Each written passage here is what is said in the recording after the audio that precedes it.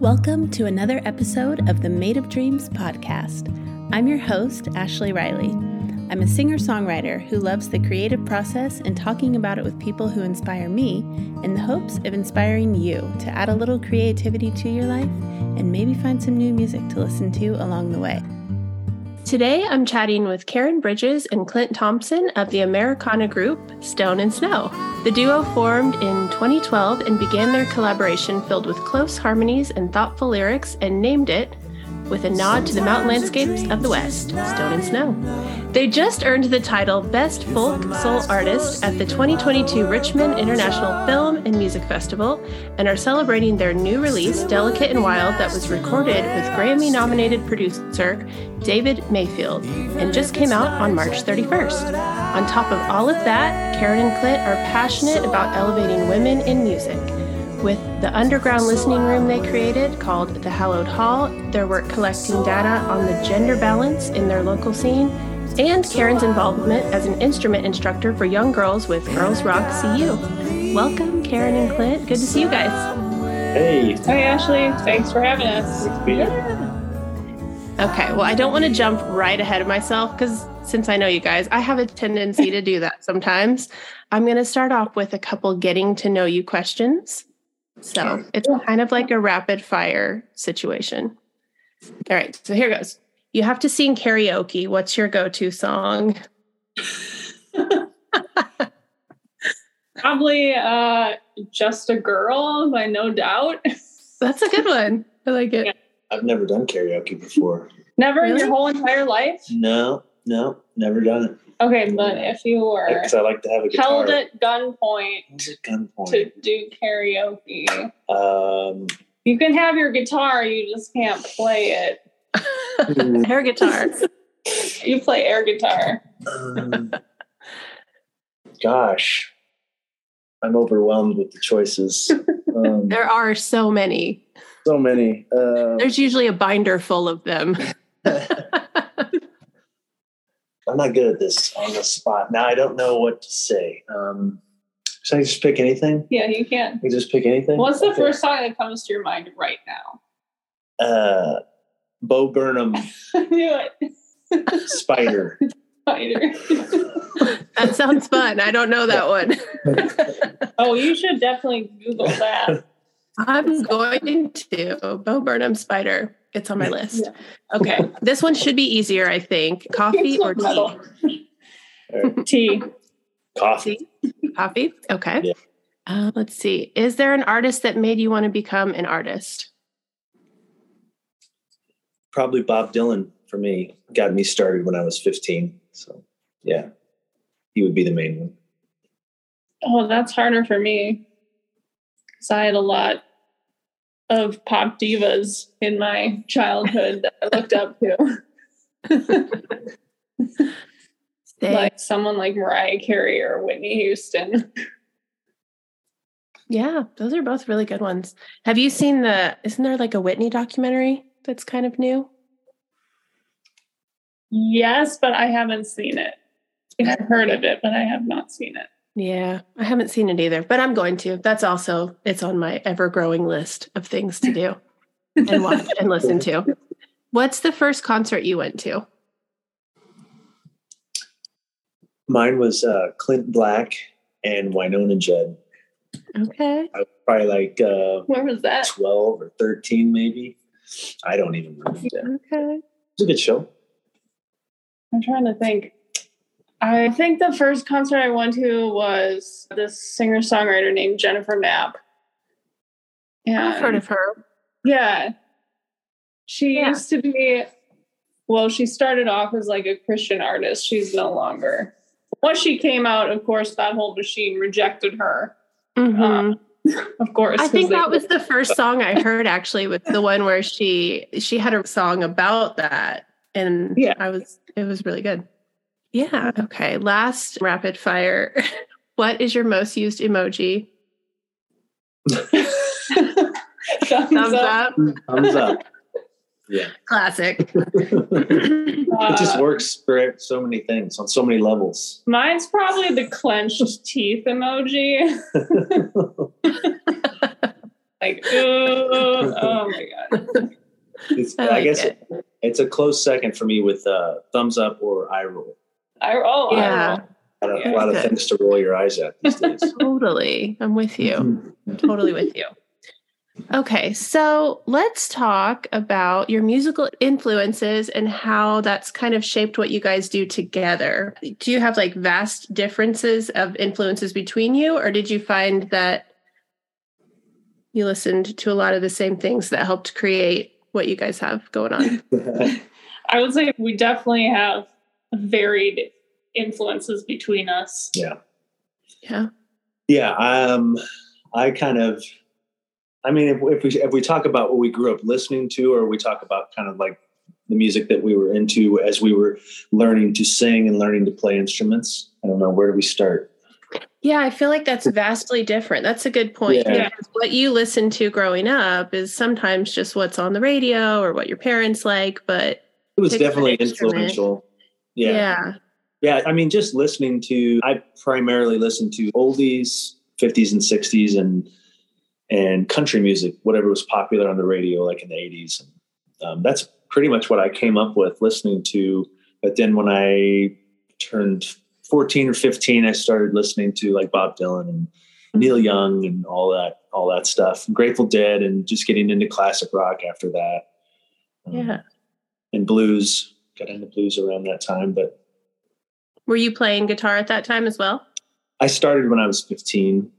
Yeah. A friend of mine had gotten a guitar, and it was my best friend at the time. So I naturally went out and got one right away just so we could hang out and jam all the time. So, but yeah, we were heavy into that Bob Dylan kind of music scene, but you are not into that. No, I'm still like learning new things about, the world of Bob Dylan and his vast catalog from Clint. I obviously knew of him, but I really didn't listen to his music until we started writing together. I grew up, in the 90s, and my mom listened to a lot of pop divas. So like our upbringings are very vastly different, but now since we've been writing together, I think we listen and like a lot of the similar sounds, I guess I would say. Yeah. Like definitely. we do like a lot of Americana. Mm-hmm. And we like jazz. Yeah. Yeah, I did. I studied jazz for a bit when I was growing up. Yeah. That's how I kind of learned to improvise. Wow. I went to jazz camp for several summers when I was in high school. So that really helped me not just like regurgitate what maybe someone else was doing, but kind of make things my own and have more confidence. I think that learning jazz and learning to improvise really helps with your confidence for sure. And that's a place where we identify, because I don't read any music. She can read music, but I rely completely on my ear and improvising, which is something, as you get into blues, you have to kind of figure out if that's something that you can do, because without it, it can get pretty boring. So I learned to start improvising from a pretty early age. And that's one of the best things about music for me, because I just kind of feel that music, the way that I play, is like this living, breathing thing that it's not supposed to be the same way every time you do it. There's room for, subtle changes or different things you can do vocally or instrumentally. And that keeps things interesting for me and keeps me from getting burned out or bored or something. So, yeah. I like that perspective. That's a very good perspective. It reminds me, I don't know if you've read this book, but it's called The Music Lesson. And I've only read half of it, but there was a part in there where it said, there's no such thing as a wrong note, because it just is leading to the right one. And it reminded me, I was like, yeah, that's really cool. Because if you hit a wrong note, but it's on the way to, if you just keep going, it might be like, wow.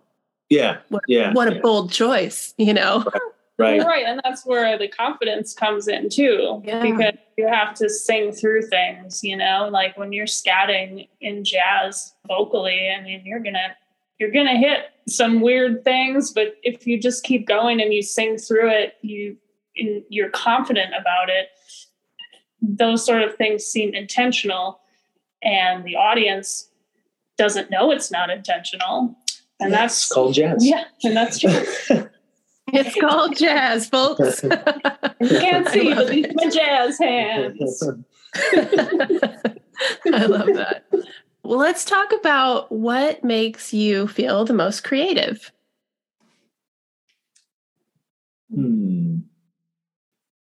Well, I guess for me, back to what I was just saying, but playing in a live situation, it's one thing to rehearse the songs, we get the songs rehearsed and everything. And to do that, you kind of you have a template and you follow that. But then when you go out and play it live, I just always feel like, okay, I don't want to follow that template 100%.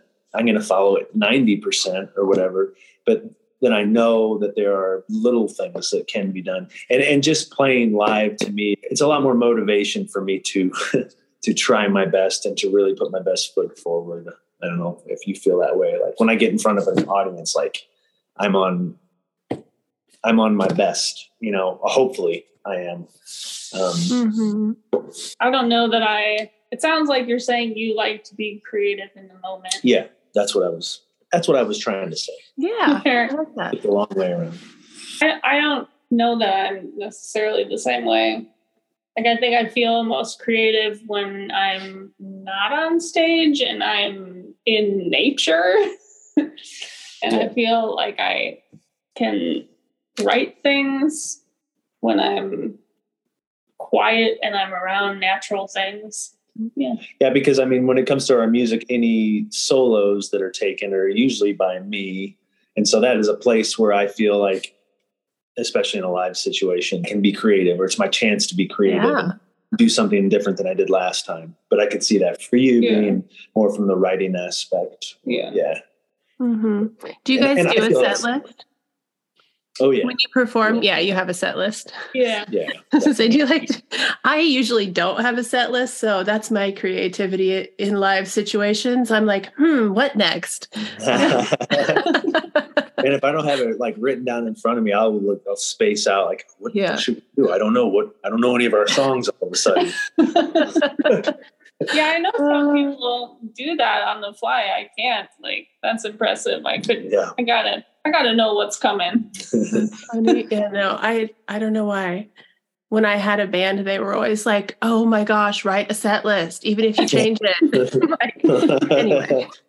Well, that could be part of it. When it's not just you, you kind of gotta be a little organized sometimes. Yeah. Do you guys have any creative practices that keep you motivated to work on your music? It sounds like, Karen, do you do most of the lyric writing? Yeah, I think that's fair to say. Yeah. So I will write poetry, or actually, I feel like I'm inspired more by film. A lot of people say "Oh, who are you reading?" But I'm inspired by film a lot to write. So there's a lot of research in watching films. Films and just anything you watch, right? Yeah. Documentaries. Yeah. Oh yeah, I'm a documentary junkie. Yeah. So there's that. But, well, that makes sense, because I think you're visual. You like to do some videography and stuff for your guys's own music. So that makes sense that the visual stuff would also inspire you. Yeah. Mm-hmm. So do you feel like you have a schedule of writing, or is it when inspiration strikes? What did it used to be? Because we're kind of in this limbo right now. We're kind of, I don't know, we're trying to change things up. The pandemic's been a disruptor to the process, and significant life events. Yeah. And so for me, it used to be a thing where it was I try to have songwriting Sundays, where I would just designate Sunday to just writing. But I find that I have more time now outside of the weekend to do that. And I'm still, I think, trying to navigate what that looks like. I don't think things can be put in a box as far as like, oh, this is the time I'm going to write songs and it won't be any other time. I also try to, like, if a phrase comes into my head any time of day, I want to stop and write it down and put it in a lyric journal, basically, so that I can come to it later when I'm ready to, structure things out a little bit more. Yeah. So it's half in the moment, and it's half being disciplined to say, like, I'm going to work on this now. Yeah. So. Yeah. And I'm not a self-starter when it comes to writing. I pretty much rely on her to start with something. I like to collaborate. And that's another way I definitely feel I can be creative is once we start working on something, I know there's a bridge that needs to be written or an instrumental passage or something like that. Then that's definitely a good opportunity for me to try to showcase some creativity as well. Yeah. Yeah. When I give you some work to do. Yeah, give me something to do. Gimme. That's funny. So you guys have really great harmonies too. Do you feel like, does that come naturally or is that something you have to work out in your arrangements? Definitely have to work it out. Depends on who's singing lead. Yeah. Because I'm a classically trained vocalist and that's my primary instrument, I feel like. So, if he's singing lead on something, even if I don't even know the song, like I can add something to that. But when it comes to like adding a harmony to something I'm singing lead on, I usually write those for him, and then it's just a matter of him learning them. But and that's come easier over the years. Yeah, I definitely learned a lot in the singing department from Karen in harmonies and things like that. Yeah. Because I have to work at that a lot. Yeah, I have to work at that too, honestly. And so it's, I always used to joke, well, it's just my natural inclination to sing lead and, like kind of laugh about it. But it's a muscle that you can develop, I think, over time. And so it's like when you're singing along to the radio, maybe try the harmony instead of the lead all the time. Yeah. And that's what I would do. Like growing up, I'd listen to the radio. Even if there wasn't a harmony part being sung, I would always just try to find it and sing along. When you do that over and over and over again for many, many years, then you just always hear them. So, yeah. Good practice. Yeah. Yeah. It's good practice. Should have started doing that a long time ago. Well, let's talk about your new album and the recording process of that and maybe the inspiration behind some of the songs. So you guys recorded with David Mayfield.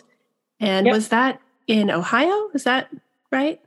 Yeah. We went to this little red barn on a hill outside of Ohio. And David had recorded there before one time. I forget who was it with. Oh, the Tillers maybe? Yeah, I think so. And so the owners of the place were gracious enough to let him come back. And we stayed there for a week with him, just the two of us and David in this barn and recorded all these songs. It was... Yeah, just hauled a bunch of gear into this little cabin and stayed until we were done, which we had never done that before. Yeah.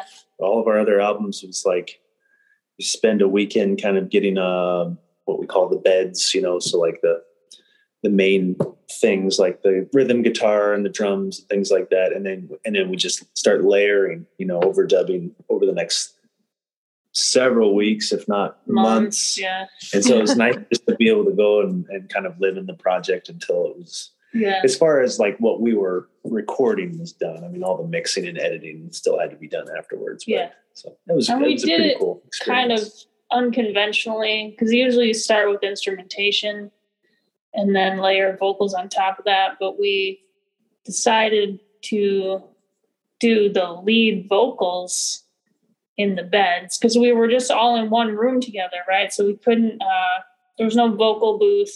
We didn't really have like we couldn't separate each other and also be able to see each other. And so we did the whole thing live, but my lead vocals were a part of the beds, which was cool for some reasons, and others, like, we can never have instrumental versions of these songs because my leads are in the beds. Yeah. But that's a downside. I don't know that I would do it that way again, because there's value to having the instrumental versions of your tracks.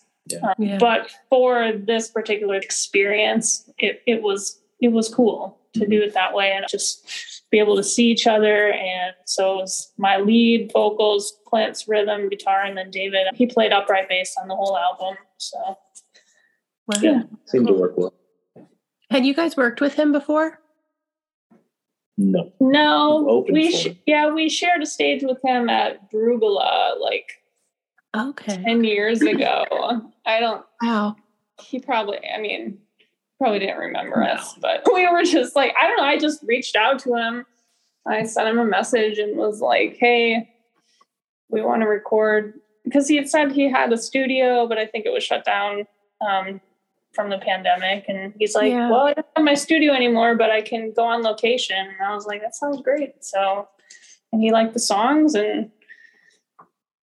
he put some harmonies on. Yeah, he sang some harmonies on some of the songs too. So it's cool. It's really So do you guys feel like you had a really good idea of what you wanted to go in and come out with?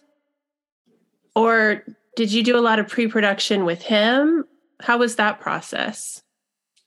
I mean, typically by the time we get into the studio, we've been playing the songs live for a while. So most of the songs were pretty well what they were going to be. You know, we knew what they were going to be, and we were well rehearsed on them, which is helpful to reduce the number of takes.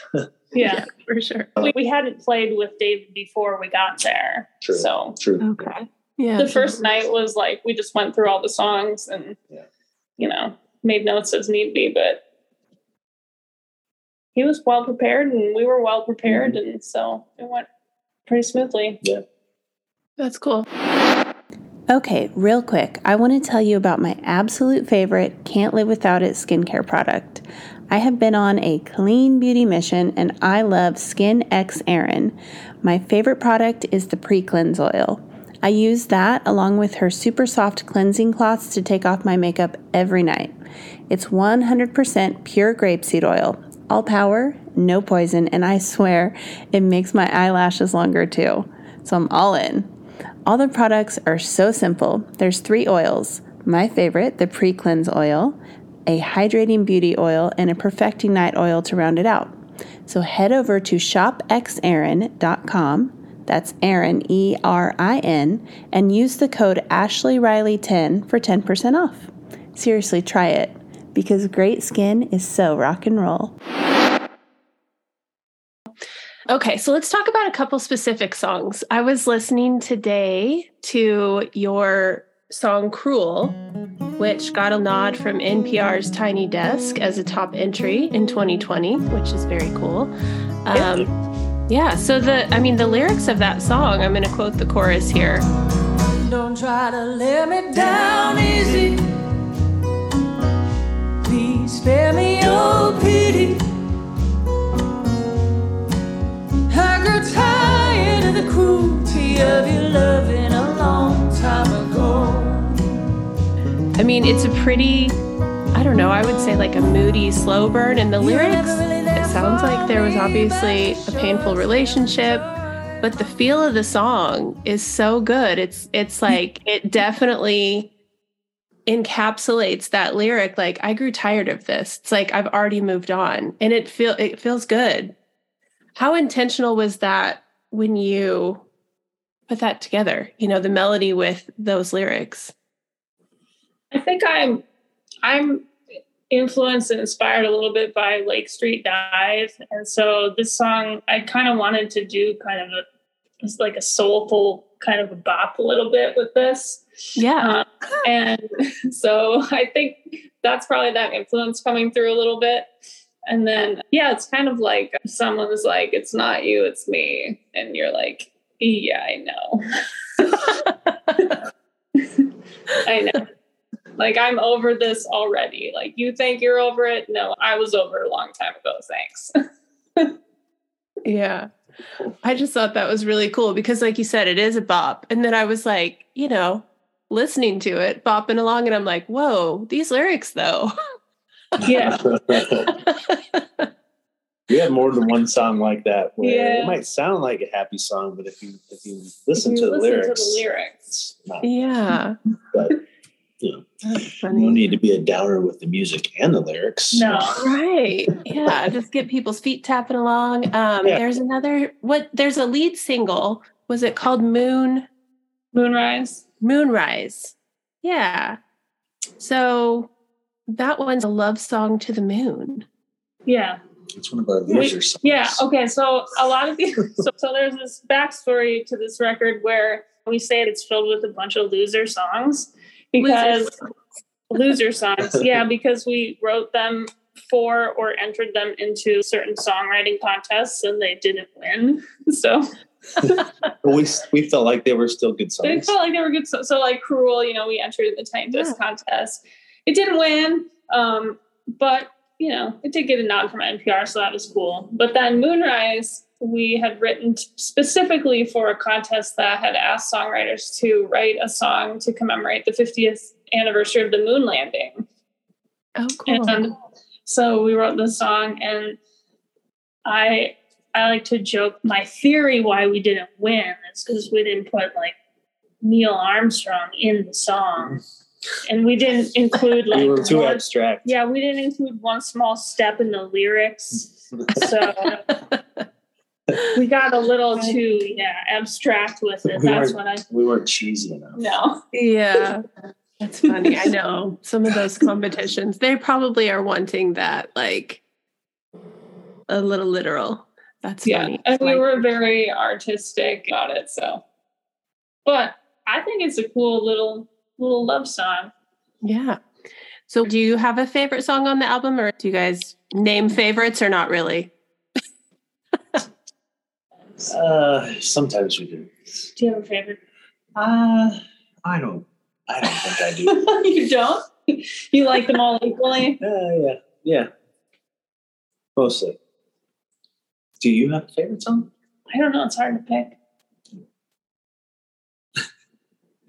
I'm more of like, I really like the way the harmonies on this section of this song turned out. And I really like the way this harmonica solo turned out. Or can't say this is my favorite song on the album because of everything in the song, right? Like I like to pick and choose. You have favorite parts. Yeah. Okay. Yeah. I think I like The Hardest Part of Loving You. Yeah. That might be my favorite one. We had fun doing that one. Yeah. That one's pretty bluesy, right? Yeah. Yeah.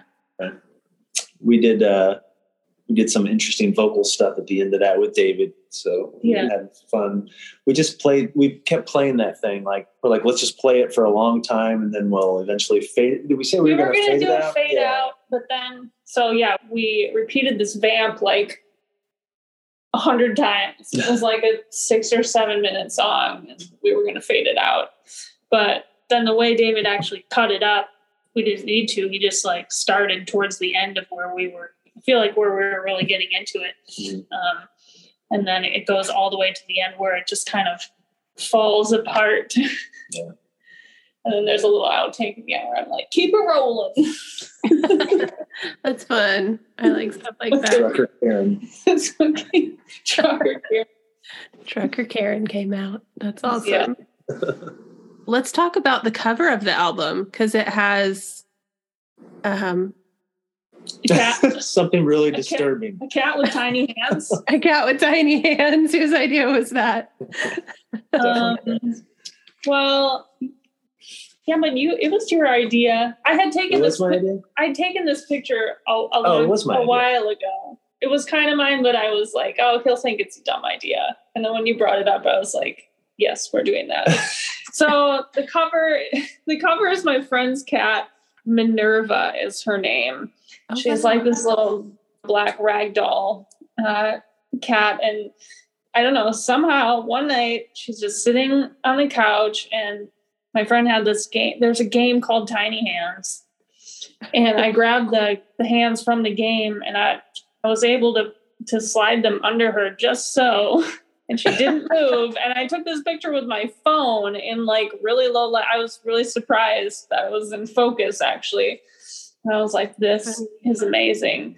And then I think we were looking through the pictures or something later after we finished recording, and you were like, oh, that could be an album cover.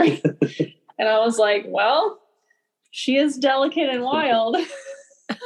She looks delicate and wild with these tiny hands. And then where we were living at the time, there were neighborhood cats that would stop by and hang out with us. And so once Karen ordered her own bag of tiny hands from Amazon, it was like every time a cat showed up and would just like sit down or get situated, she'd run in and grab the tiny hands, and she'd be staging them and taking all these pictures. Like, it was a bit of a set. So you have like a series of cats. Like we should put some more of those cats in the album somewhere, which we did on the insert. Yeah, the liner notes and the insert on both the CD and the vinyl, there's some of the neighborhood cats. Well, I guess it's just the one. There was this one, so we can talk about cats for a moment. Yes. This one really chonky white cat. We don't know his name. We call him Geppetto for a while. I like it. As a nod to Meet the Parents. But he was a real chonky boy. He real homely looking. But he would just roll around too much. He really wanted you to pet his belly, which is really unusual for cats if you know cats. But he was always like, here's my belly, please pet it. So you couldn't put the hands under him because he was always belly up. So he didn't get it. So he didn't make it. But there was this Tortie. She was real ornery. We called her Pinball because she would just pinball around your legs when you were standing on the porch. I'm sure that was not her name, but she would not, you couldn't, she would show you her belly, but you couldn't get close to it. She would bite your face off. Lose a finger. Somehow I managed to get the hands under her on more than one occasion. So she's in the liner notes. She's in the liner notes. I love it. So that's very cool. And we're going to be selling tiny hands at the merch table all year long. So yes, tiny claps. I like it. Yeah. That's awesome. Well, you guys, okay, so you've utilized crowdfunding, which is something that I've never been brave enough to do. Can you talk about that process? Do you feel like it brings you closer with your fans or your community when you do a crowdsourcing? Yeah. Because they kind of get to be part of it. They, will put their names in the liner notes, and, we'll write handwritten notes to them and stuff like that. And it's a great way to. Well, like you said, I think it helps make them feel part of. Yeah. Rather than just, they're not just getting the album. They helped us to make the album, and they kind of get pulled into some of the behind the scenes things, right? Once in a while. And I think people want to do that. They want to be a part of it. They want to support our independent artists. And, if you're worried about having the confidence to do that, you can always go the Kickstarter route, but it's all or nothing. And I think that's what is nerve wracking. But if you choose a platform, if you do it on your website or you use like Indiegogo or someplace where you can have a flexible goal, there's a little less pressure to meet that. But I do understand that the all or nothing motivates you to try to make it happen too. So it puts a little fire under people to donate, to contribute. What was your most funded item? Was it usually just the album itself, or did people want sometimes singing Valentine's or a random? I think the vinyl was the most popular item, but we included a few unusual things, like a first generation t-shirt where I had used like a stencil to put a squirrel on a bicycle. We just found that.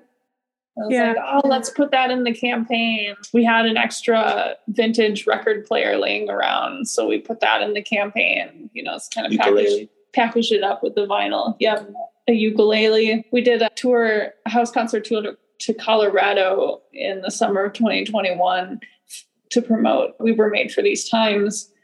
And I didn't bring the ukulele because I was like, oh, I'm not going to play it. And then I'm looking at the set list and I'm like, I totally should have brought the ukulele. Oh, So man. I actually stopped in Galesburg, Illinois, and at a music shop there and found a baritone ukulele there, and bought that just for the tour. They had a really classy cardboard box that we carried it around in. Nice. But then when we came back, it was like, I don't really need this uke. So we're like, let's put it in the campaign. So yeah, we had someone snatch that up. So But probably like just the history of all of our albums, would you say like people just buying the album is the most? Yeah, or a t-shirt. Or a t-shirt. Yeah. Yep. There's various packages, of course. Yeah. I like to hear that. I've been asking a lot of people that do crowdfunding because like, how weird do people want you to get, or do they just want the music, and mostly it's the music, which makes me happy. I'm like, that means people just want to support music. And I love to hear that. Yeah. So They do. And like, you want to, make things at different price points, because some people want to support, they want the music, but they also want to give you more because they want to support greater what you're doing. So, if you have a whole range of price points, that helps people donate where they want and still feel like they get something valuable. So, yeah, very cool. Well, do you guys have any advice for people who are starting out in music, creating art, anything that you would say to just encourage someone who wants to start creating or being creative and, feels maybe a little weird or self-conscious about it? Don't move to no. location. That's what It's important to have a community. Yeah. For sure. You can't, create on an island. And also don't forget, like, even if you're an artist, you're still a business, and you need to have a business mindset. You need to keep records of things. You need to just be organized. And if you're not organized, team up with somebody who is. Find a friend. Find a friend. I had no idea how organized she was when I met her. I had no idea. That's awesome. But I would also say, like, consider what kind of a scene you'd like to be part of, right? Don't just accept whatever your scene is if it's not the right one. Like, I think you need to think about that and like, what are your goals? What are the kinds of other musicians and genres of music that you want to explore and play in? Are they available in your community? Are there opportunities for that? If there aren't, and you're able, maybe there's some relocating that you need to do. But I think just having the right scene is pretty big. Yeah. Yeah. And if you don't, unless you're just planning on traveling, obviously, do that from anywhere. But yep.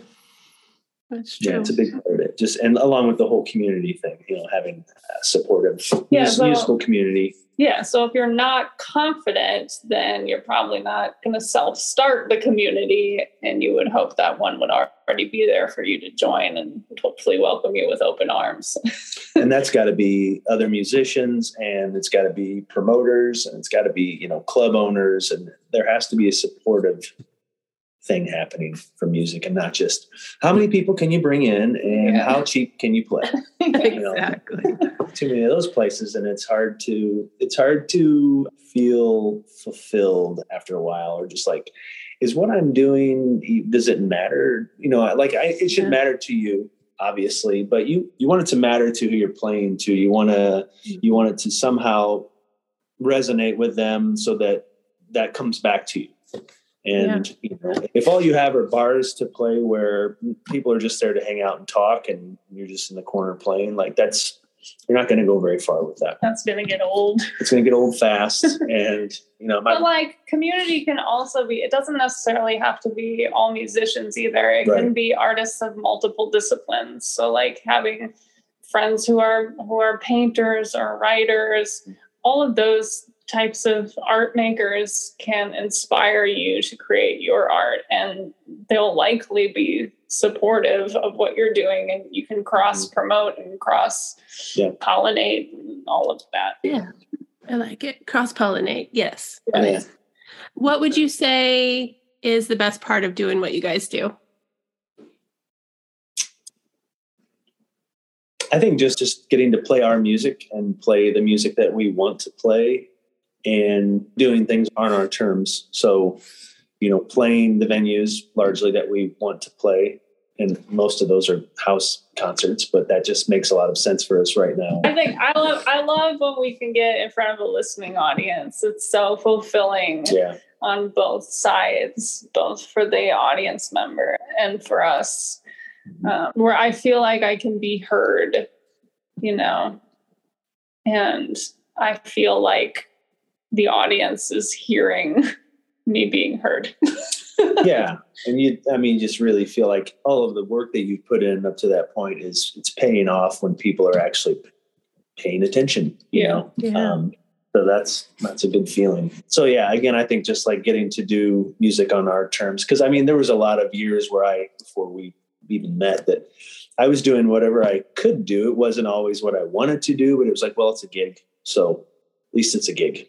And I don't say that anymore. Like, well, the last 3 years, I was kind of thinking like, oh God, I wish I had just a gig. I would kill for just a gig right now.